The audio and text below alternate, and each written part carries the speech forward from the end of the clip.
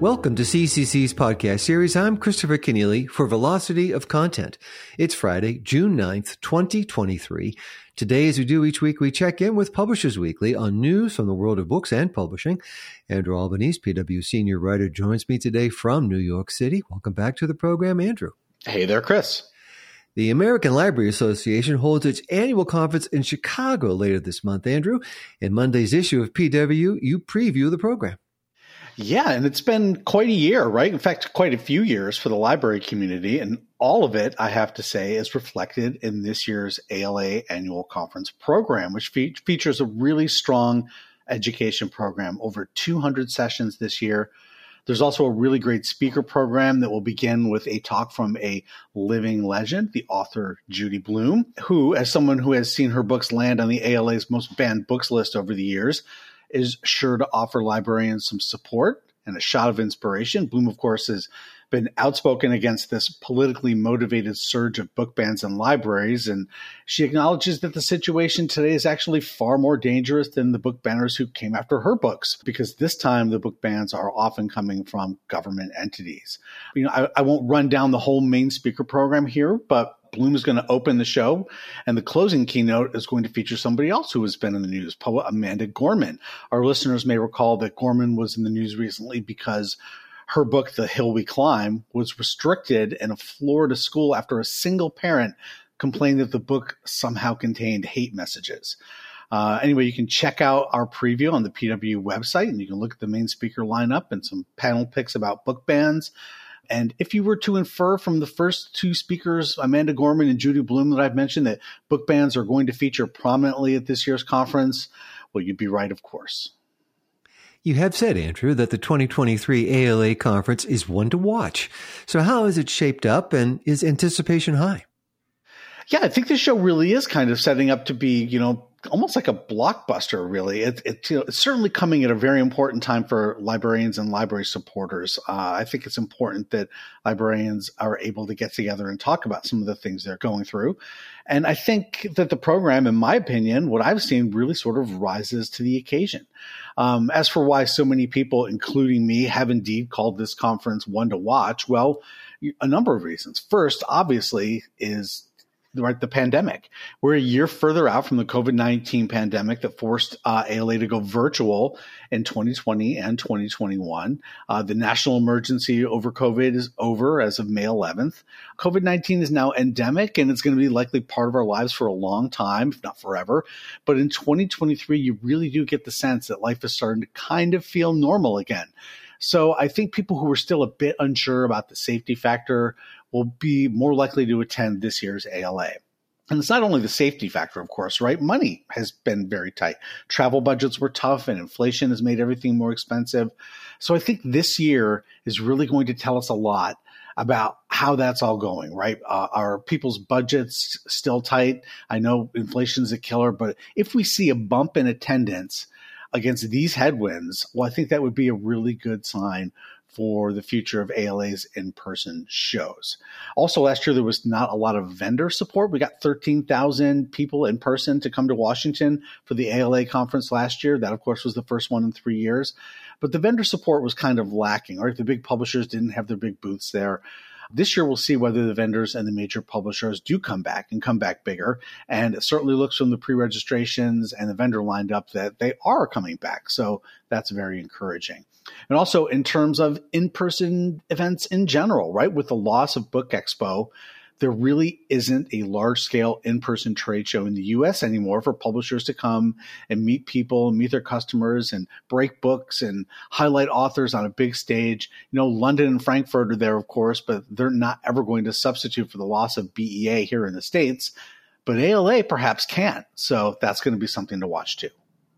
The ALA Chicago conference is as critical to the organization as it is to the profession, isn't it? Absolutely. This I really do think is a huge moment for the American Library Association. Again, ALA reported a respectable 13,000 in-person attendees in DC last year for their annual conference, but those DC shows usually draw well over 20,000. In fact, one year drew over 30,000, this before the pandemic, of course. This show in Chicago is in the ALA's hometown. It's always a popular destination and always a well-attended show when the ALA is in Chicago.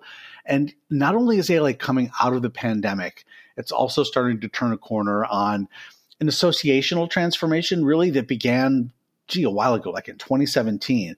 And of course, they have a new executive director. Well, not so new anymore, actually. Tracy Hall took over in 2020. And just weeks into Tracy Hall's tenure, it was revealed that the association was in a financial crisis.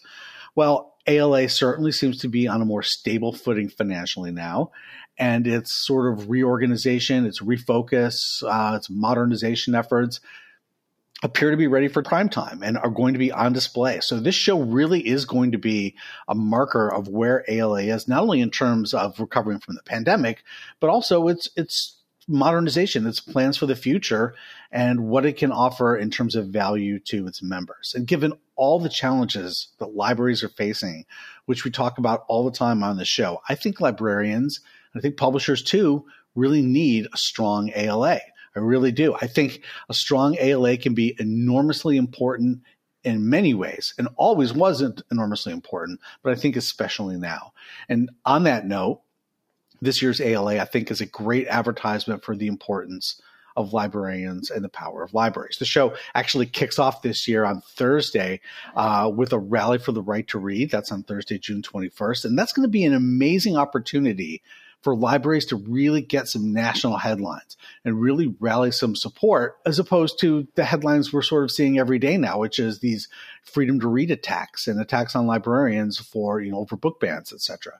So, put simply, I think ALA this year comes at a moment when we really need to focus on all of the important things that libraries do. We really do need a week when we shift from libraries playing defense against book banners to playing offense, and not only defending libraries, but making the case that libraries need to be bigger and better funded. The ALA, of course, has a huge megaphone to do that, and the library community needs to be heard. So I think that all adds up to really a critical opportunity for ALA this year, in my opinion. Publishing consultant Thad McElroy, an occasional guest on this show, has written this week for PW about the potential role for ChatGPT and other AI tools in trade book publishing. Yeah, a really great piece in PW by, of course, a respected voice in the publishing community, Thad McElroy. And it's really about, why AA is going to be a game changer. Now, not an incremental game change, but like a scary fast change. And that's not news, right? We've been talking about that, and publishers have been concerned about that for quite a bit now. And that is going to continue to be the discussion, I think, for many months now. But what I think Tad really does with this discussion, with this article, sort of reframe the way publishing needs to approach AI in a way that tries to pierce some of the fear and really get to some of the possibilities. There was a hearing before Congress this week about AI too, and one legislator asked the question about whether this new technology was new tech like the internet or new tech like the atom bomb. Not quite on point, because not everyone has access to atom bombs, and bombs are destructive. But the point is well taken, right? There's this real concern about bad actors and bad effects and what this sweeping technology might do in the wrong hands. And Tad really talks about what this technology might do in the right hands. And while that certainly may involve some pain and some change, all technological change does, ultimately he believes it's going to be beneficial for books in reading. And I'll quote him here. Let me pull this up. All of this talk about the problems and perils of AI is just a distraction, he writes. It's a distraction from understanding the opportunity that AI brings to book publishing.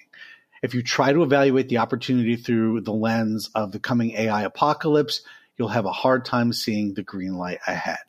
What publishing is going to look like after AI and generative AI has been fully assimilated into the current workflows of publishing, we don't really know. What will reading look like? No one really knows. What happens when AI can write books too? Again, all interesting questions. But Tad says he's actually not afraid of that stuff and is in fact kind of excited. Now, maybe we should be afraid. I don't know. But I have to say I'm with Tad that we should, at least at this point, start out and at least further this discussion by thinking a lot about the opportunities for AI, not just the AI apocalypse. The Authors Guild has released 4 new model clauses to its model trade book contract, all that address AI-related concerns. It's also released the results of a survey of members. Yeah, also really interesting stuff here. The Authors Guild is laying down its marker here with these new recommended author clauses. One, for example, would require an author's written consent for their publisher to use AI-generated book translations or audiobook narration or cover art, because these clauses, the Guild maintains, can benefit publishers in the publishing industry at large by maintaining the high-quality craftsmanship that consumers are used to. The Guild also wants publishers to commit to identifying and labeling any books that contain significant amounts of AI-generated text.